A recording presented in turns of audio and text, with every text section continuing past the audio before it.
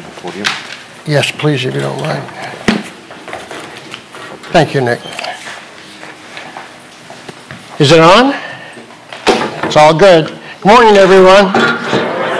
Good. Let's turn, please, to Colossians and chapter 1 and verse 24. Colossians chapter 1 and verse 24. Before we look at the word, let's pray. Father in heaven, thank you for bringing us together here this morning. Thank you for the sun and the sky. Thank you, Father, for what you do for us every day, for the clothes that we have, the houses, the food. We just thank you, Father, for the way that you bless us, and we want to praise your name this morning for that. Thank you for gathering us all together. Thank you for the members of our families that are beside us today. Lord, we just pray that as we look into your word, your Holy Spirit might open our minds, might open our hearts, and might bend our will to your will. For we pray this in the name of Jesus. Amen. Okay. Just going to get going here. Make sure everything is okay. Very good.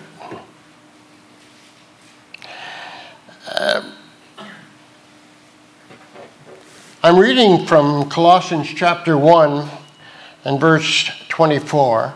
In reality, the subject today, which is maturity, just to let you know, the subject is maturity. And what we're reading here in Colossians can be divided into two, verse 24 to 29, and chapter 2, verse 1 to 7. Like I said, what I want to try to do is to show or to discuss maturity as it's found in this passage and how we might also grow into maturity. So let's read Colossians 1:24. Now I rejoice in my sufferings for your sake, and in my flesh I am filling up what is lacking in Christ's afflictions for the sake of his body, that is his church, which I became a minister according to the stewardship from God that was given for me to you to make the word of God fully known. The mystery hidden for ages and generations, but now revealed to his saints. To them God chose to make known how great among the Gentiles are the riches of the glory of this mystery, which is Christ in you, the hope of glory. Him we proclaim, warning everyone and teaching everyone with all wisdom, that we may present everyone mature in Christ. For this I toil, struggling with all his energy that he powerfully works in me. Chapter 2, verse 1. For I want you to know how great a struggle I have for you and for those at Laodicea, and for all who have not seen me face to face, that their hearts may be encouraged, being knit together in love, to reach all the riches of full assurance of understanding and the knowledge of God's mystery, which is Christ, in whom are hidden all the treasures of wisdom and knowledge. I say this in order that no one may delude you with plausible arguments. For though I am absent in body, I am with you in spirit, rejoicing to see your good order and the firmness of your faith in Christ. Therefore, as you have received Christ Jesus the Lord, so walk in him, rooted and built up in him and established in the faith, just as you were taught, abounding in thanksgiving. I read a book, it's been maybe 10, 15 years. First thing Lulu was going to do to me when we are in the car after, she's going to say, no, it wasn't 10 or 15 years. It was only 20 or 25. I always get the time wrong, and she's always right on dot. But anyway, it was a long time ago, hon. And I read 3 books by this author named Gordon MacDonald, and this one here, it was a book about restoring your spiritual passion. Spiritual passion. And to make it congruent with what we're looking this morning, the idea of spiritual passion is to live in a way that spiritually in our lives there is a knowledge and there is a gratefulness with the presence of God and how He is working in us and among us. But Gordon MacDonald, there was a time in his life where things were not going well. And he said, how can I make sure that instead of going down, I go up? Instead of just staying on a plateau with regards to my spiritual passion, how can I go up? How can I reverse this downward spiral and start to go up? And he realized that it depended on the relationships that he could have with people around him. The relationships fed into his spiritual passion. And so the relationships that we have and that we live can either help us go up or go down, become mature or stay immature. And he broke the different relationships into these 5 that you see here on the screen. He worked off of the acronym VIP, and he changed a couple of the words to get his point across. I asked forgiveness for the 2 groups that were in Lulu and I on the Tuesday and the Wednesday. We've already shared this a little. I hope that you get a little bit more today. He said, we have around us people that we might call very resourceful people. These are the people that feed into our lives. He said also, we have around us the very important people. And these are the people that are in our lives with whom we work, with whom we minister, maybe in the gospel. It's the people that take up most of our lives and that we need them and they need us in whatever we are called to do. The VTPs are very teachable people.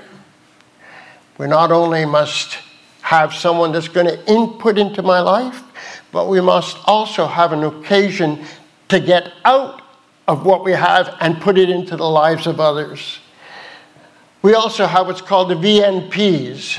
The VNPs are those people that we just love to have supper with. And we might even have a glass of wine. And we'll sit and we'll talk and we'll listen to some music and we'll just be happy together. We call these the very nice people. And there you've got at the last the VDPs, which are called the very draining people. And although I'm not going to talk about that much this morning, I'd like to change the D for this morning and say there are those that are called the very dangerous people too. And the problem is that in Colossae, what they had very dangerous people that were stopping the Colossians from growing in their spiritual passion and becoming mature Christians. Now, what MacDonald says is that we must make sure that the time that we have in our lives is not necessarily taken up by certain people. If I ask you this morning to wake you all up, which do you think is the most important kind of person that I need in my life here? Yeah, go ahead, John. Go ahead. Dangerous people, the draining people, it makes us grow in Christ. I would say the opposite, brother. The very draining people, they're the ones that we do not necessarily spend the most time with. In fact, if we spend more time with the people that drain us, what's going to happen is we're going to become drained and we're not going to be useful and we're not going to have any passion. What other person that you see that's up here that's important or should be important in our lives? Teachable. Beg your pardon? Teachable. Yeah, they're teachable. I've got to be able to have people in my life that I'm able to bring from my life and give to them. And this is an important part of my life. Then there are also the very nice people, like I said. There's a very important people with whom I work. And then we've got the very draining or the very dangerous people. If we divided this by percentage, how much do you think we should give the very resourceful people in our lives? More. More? Yeah, more, yeah. But how much? Out of percentage? 100%. How much are we going to give the very resourceful people? How much do you think we need the very resourceful people in our lives? Come on, give me an idea. Oh, my goodness. 20. Huh? 20? All right, good. I'll take that for the moment. Very teachable people. How much? 40. 30. All right, so we give very teachable people even more time than we give the very resourceful people. Okay. What about the very important people? 40. Yeah, 40 again. What about the very nice people? 99. Who said that? Very good. But no. The very nice people, we need them, but they are not necessarily the people that should take up the most time in our lives. And then the very drained people, very draining or very dangerous people, how much time? 10, 5, 2, 3. The idea is we've got to have people in our lives that are going to help us grow, that are going to help us mature. And so MacDonald understood that if he wanted to grow, he had to give the percentages that were necessary to these people in his own life. And I think that Paul is saying exactly the same thing when he's talking to the Colossians. You see, there was, next slide. There was a desire and there was a problem with the Colossians. And the desire and the problem, in a certain way, had to do with the relationships that they were living and they had to live. Their desire was to experience the fullness of Christ. I know we go into Colossians and we think, well, there's false teachers, there's false doctors, they're trying to get them to believe in something else. I don't necessarily believe that that is the goal of Colossians. I believe that what Paul is saying in Colossians is that the Colossians, they desired a full experience of Christ, whatever that meant for the moment. They desired a full experience of Christ, but they were not getting it, and so they were searching through people that were around them that were experiencing certain things spiritually, and they wanted to add this to their Christianity so they could live a full and blessed Christian life. They practiced what's called syncretism. And religious syncretism, it's the blending of two or more religious belief systems into a new system, or the incorporation of beliefs from unrelated traditions into a religious tradition. Sometimes we as Christians also might practice a syncretism with regards to certain practices that we think are absolutely necessary so that we might grow or we might mature in Christ or we might experience the full blessing that is in Christ. We might experience what's called the deep life in Christ. And the Colossians, what they were doing, they were taking part of what people there that worship what were called the mystery religions. They were taking from them and the experiences that they had, and they said, well, we'll add this to our Christian life. And there were other people that were saying, well, you know, there's a part of the Old Testament that's really, really important, and if we practice this, then I'm sure that we would have an even better Christian life. And there were other people that were teaching completely other things, but to help the Colossians to become really more deep in their spiritual lives.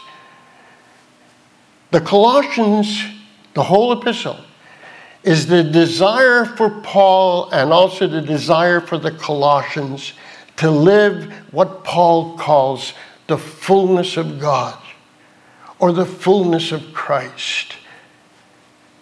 And what was important is that they would learn that this fullness would be gained depending on the relationships that they would have with three different groups of people. Well, not groups. The first one is Christ himself. The second one is Paul. And the third one is the other Colossians. So, very resourceful people, and the Colossians would be very important people. But the idea is that Paul, what he wanted is that they would understand everything that they could get because of Christ, and everything that they could get from Paul, and everything that they could get from one another, so that they could grow. You see, growth in maturity is not a question of me being alone with my God and having some sort of esoteric Christian experience that I can say I will become full of Christ. It's not true. Paul says that's not the way it is. He gives in chapter 1 and verse 28 a theme verse for himself with regards to the Colossians. This verse that we have up on the screen and that I will read is a verse that I have given myself as a mission, a life mission. And that it says, him, talking about Christ, him we proclaim, warning everyone, teaching everyone with all wisdom, that we may present everyone mature in Christ. Three people are understood within this verse. There's Christ himself, there's Paul, and there's all the other Colossians or all the other believers. And the goal for Paul is that everyone could become mature in Christ. Not be a baby, but be a mature in Christ. I had a man that I knew that when he preached, he would say, listen, he says, I love babies as much as anybody else.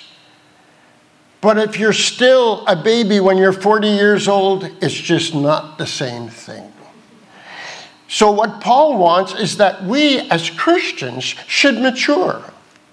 What is interesting is that probably 3 years after Paul established the church in Corinth, 3.5 years, he said, I consider that you should not be children anymore, but you should be adults in Christ.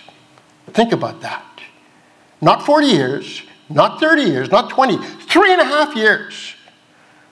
Paul was wanting the Corinthians to be mature. And that's what he gave his life to. Like I said myself, that is my mission verse for my own life. What do I desire to do? What is the passion that really boils up inside me according to what I have learned from the Word and what I have experienced living with God too? It's this desire to see every person that is in my life become mature in Christ, because I know if they do become mature, they will live the fullness of God.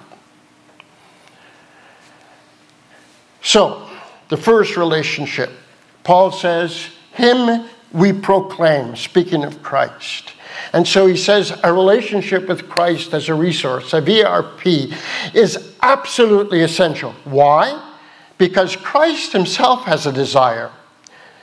It says in the verses that we see that David Brereton gave us last week, that Christ has reconciled in his body of flesh by his death, to present you holy and blameless and above reproach before him, so that he may present everyone mature in Christ. So it is the mission of Christ himself to make you mature. But how might God make me mature? How does God work in my life? How does God work in the world so that I might become mature?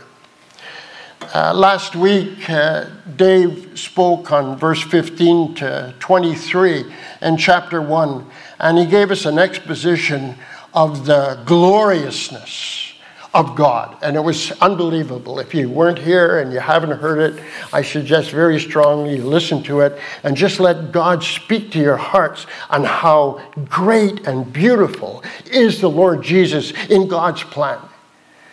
He is called the image of God.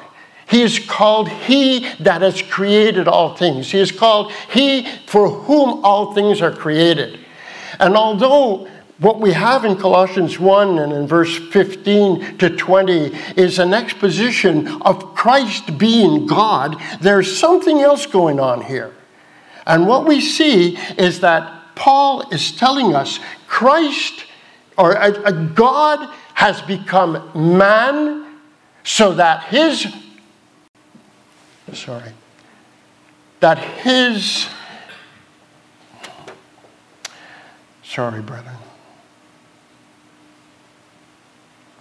that his desires would be accomplished. God has a goal. God wants to do something in this world. You see, it says here that he reconciled us. The reason that God had to reconcile us is because the Bible says that we were strangers, we were aliens to God's life.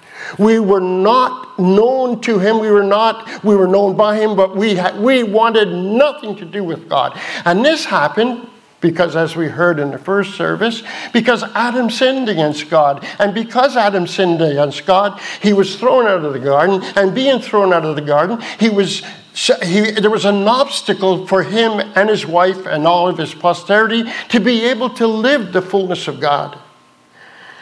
In reality, Paul is saying in Colossians chapter 1 that God has created anew. And this time, instead of Adam being the image of God, it is Christ himself who is the image of God.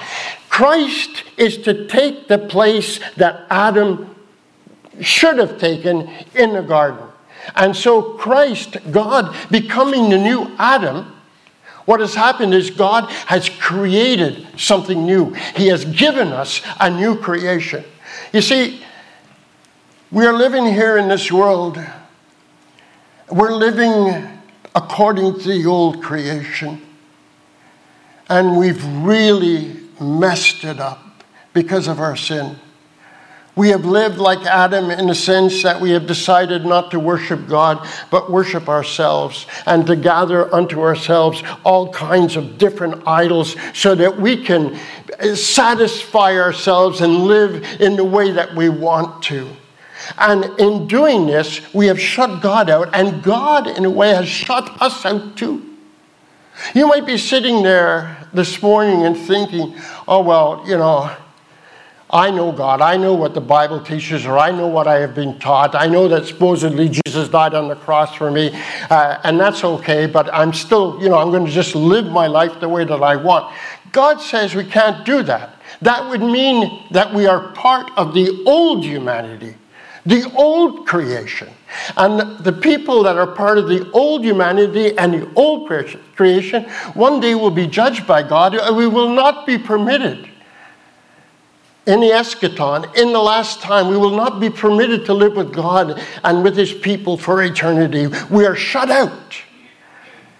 Do not think that because we have lived in a certain way that God will accept us, because the Bible does not teach that. We need to be reconciled. And reconciliation comes from the context of the war. When I'm at war with someone and I need to be reconciled, I need to be made a friend again.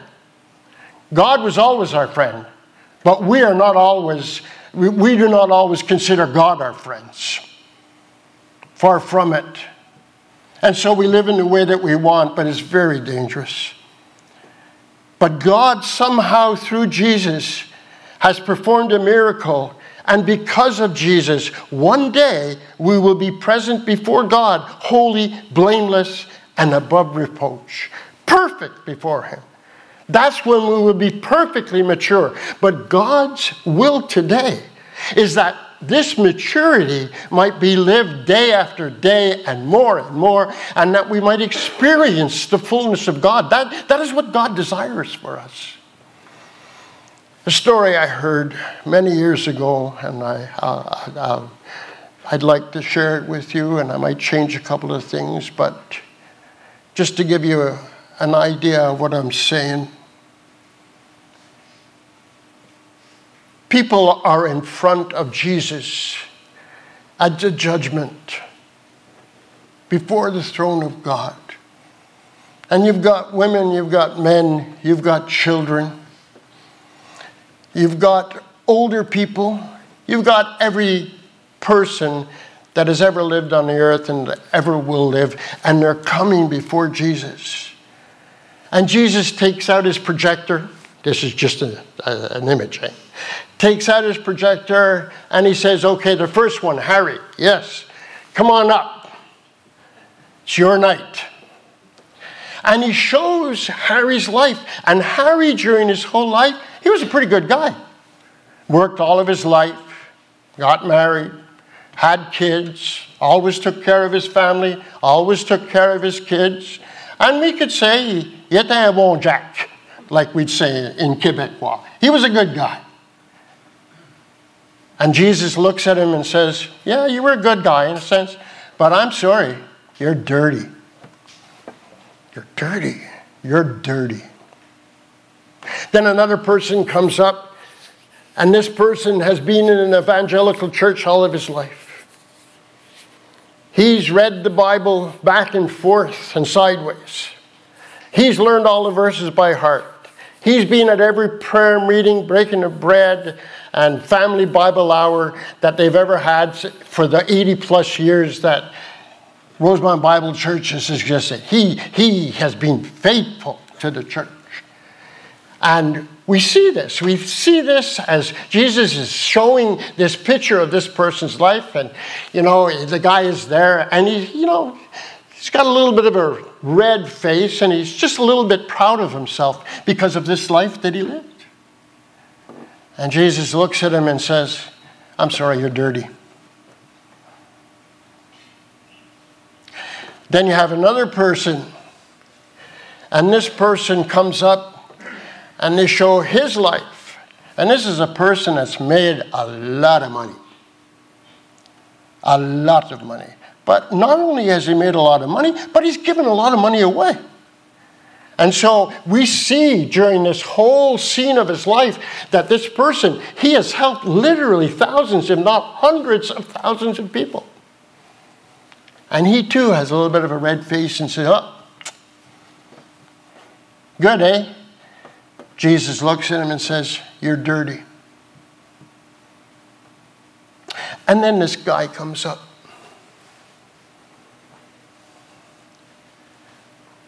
Not anything special. And they start to show his life. This is a guy that has done everything possible that God does not like. He's married. He's divorced, not once, several times. He's abandoned his kids. He's been taking drugs off and on for a certain amount of time. He's stolen. He's even killed a person one day. And he comes up and he bows his head before Jesus. And Jesus shows this whole life in front of everybody because the Bible says everything will be known. All thoughts, all words, all actions, everything will be known. So one day we're going to be before Jesus and he's going to show all this. And he looks at the person with a smile on his face and he says, you're clean. And he takes out a white coat and he puts the white coat on the person and he permits this person to enter into glory with himself.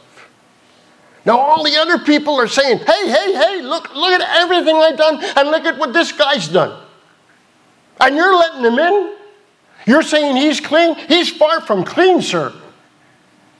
And Jesus says, no, he's been washed in the blood of the Lamb. And so he's perfectly clean. You see, people, We need a relationship with Jesus. Because if we don't have a relationship, not only will we not mature, we don't even exist. We have to be born again, as you've probably heard many people talk about. We have to be born again into the new humanity through Christ. We have to be put in Christ. And the only way that that might be done is if we believe and we trust. 50 some odd years ago, I too thought I believed. I'd been going to church since I was a very young child, the church with the red roof downtown. I'd been serving the Mass, what it's called even in the Anglican church. I was at their Sunday school. I really believed. I was so scared of demons and vampires that I said, Lord, the way that you're going to take care of me, I'm going to read the whole Bible. I was young. I'm telling you, maybe, 11, 10. I read the whole Bible, plus I bought myself a nice crucifix, and every night when I'd go to sleep, I put it under my pillow. I was safe, man. It was all good. And if I was talking with my friends, I would always talk about God. They knew that I was a believer. But then all of a sudden, I came to this church and I heard the Word of God, like Paul talks about in Colossians. I heard the Word of God. And as I went on, God revealed to me His mystery. And a mystery, according to the Bible, is not something that's hidden that we got to go and find some way to find out what it means. No, a mystery, according to the Bible, is something that was hidden before, and all of a sudden it has appeared. It has been revealed. There's been light. And one day, I came home, and I was in my living room. Some of you have already heard this story. I never tire of telling it, to tell you the truth. And I was sitting in my living room. Lula was not home yet. And I was feeling pretty good about myself. If God showed the picture of my life, everything was good.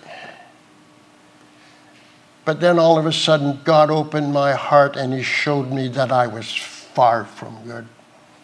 I was dirty. And if I met God that day, I was in trouble.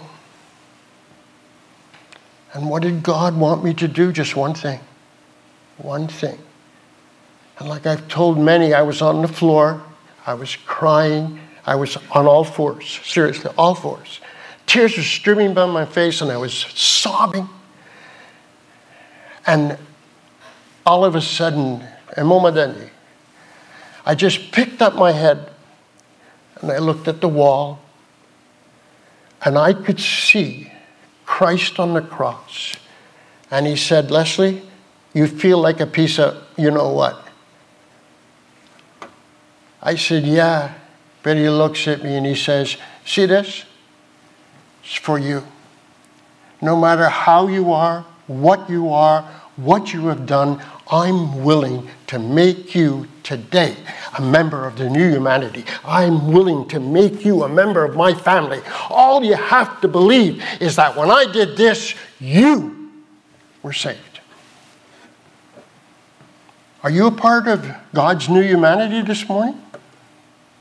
Can you say that if right now God permits you to pass and you fall on the floor, can you say, doesn't matter, because as soon as I'm there and I open my eyes, I'm in the presence of God, and no matter what my life has been, no matter what I've done, no matter who I am, no matter what, I have put my faith in Jesus, and I know that when I meet Him face to face, He's going to say, here's your coat, come on in. Can you say that today? I'm telling you, according to the Word of God, according to the Bible, that's what Jesus wants for every one of you.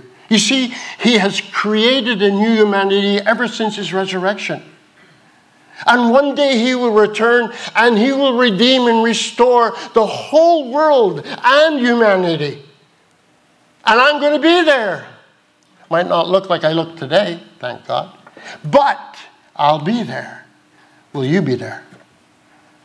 Think about it. Will you be there? I am telling you this morning that you can be there.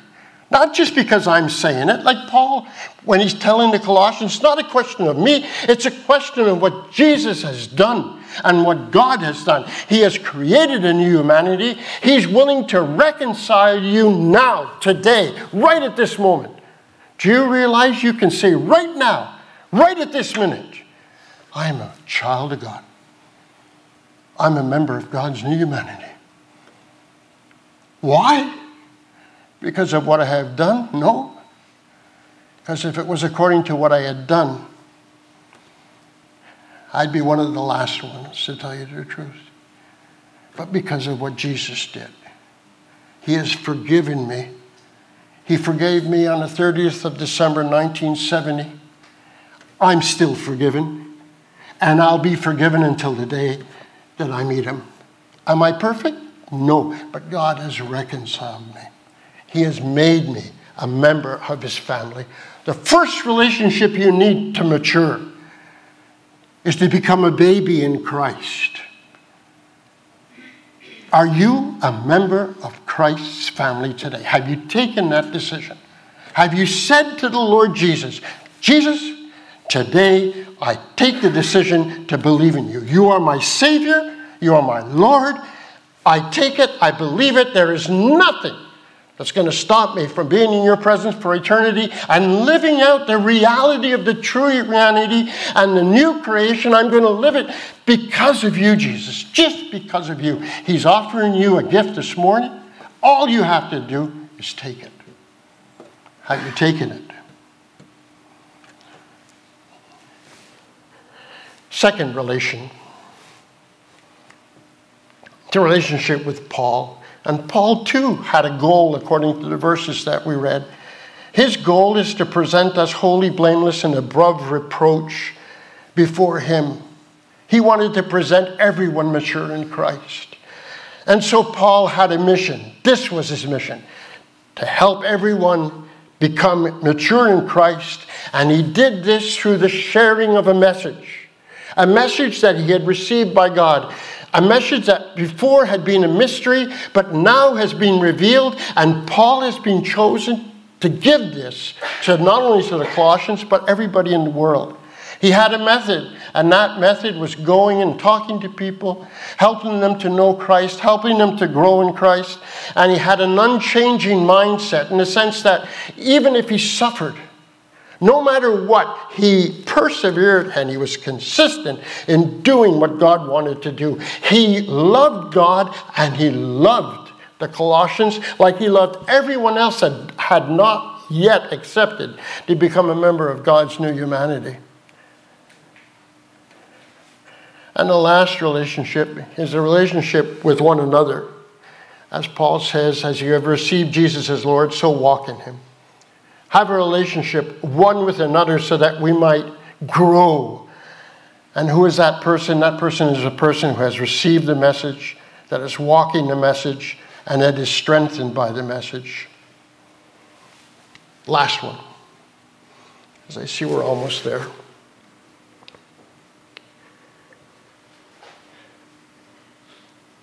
Again, are you a member of God's humanity? If you are, if you're not, come see me after, please, come see me. But if you are, what God wants for you is that you mature. To mature, you can't do it on your own. You need resources. Like Paul, you have to look around you and say, who is there that already knows how to be mature or how to walk in Christ? Who can I attach myself to so that that person can become a resource that I can grow in Christ?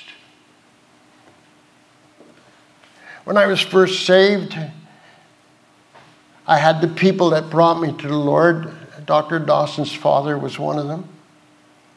But after that, I had another gentleman that was starting a church in Laval amongst the French people. He became my mentor. And he was a person that he took care of me in the sense that he said, Les, I saw in you this desire to know God and to know His Word and to serve Him like I rarely see. He saw me one day in the metro. He tells I had my little Bible and I'd be reading it, and there was Leslie with a professional Bible. You know, one of these big ones. And I'm sitting there in the metro and I'm reading it, and if anybody asks me what it says, let me tell you, I was ready to tell them.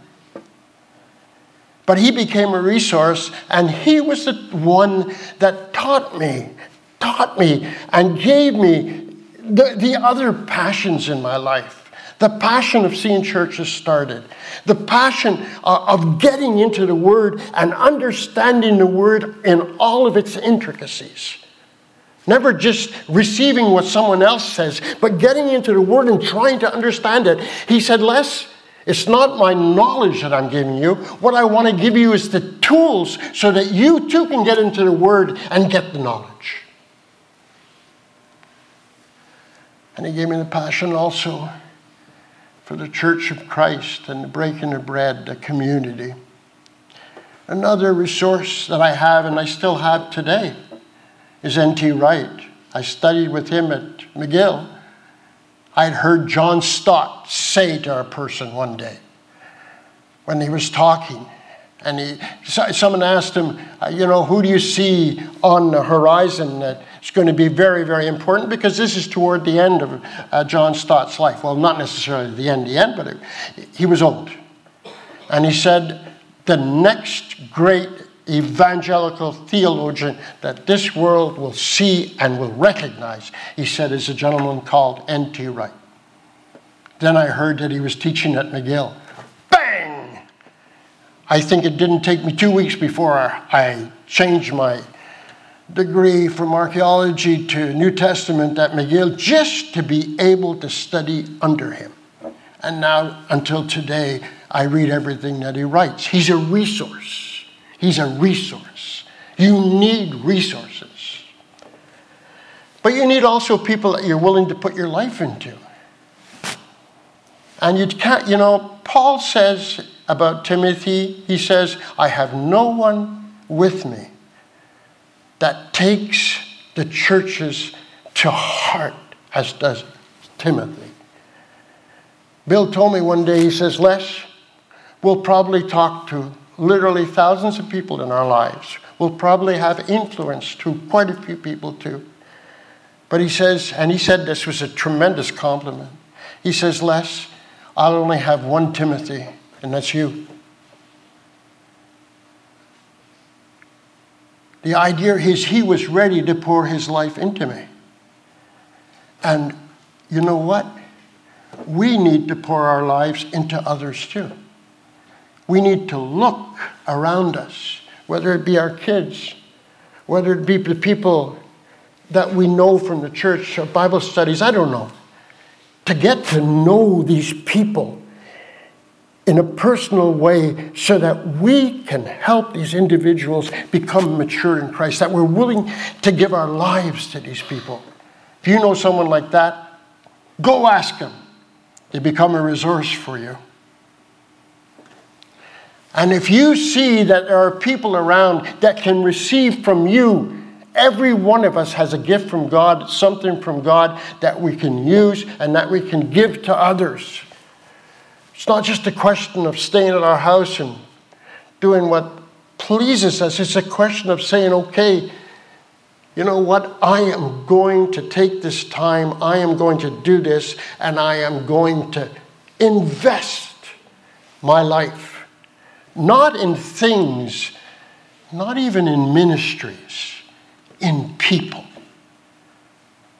Wanting to teach, to encourage every man so that we can bring every man mature in Christ. That's what God wants. And then your VIPs, who you're working with. Who are you working with that you can encourage and help one another to become mature together? Let's stand.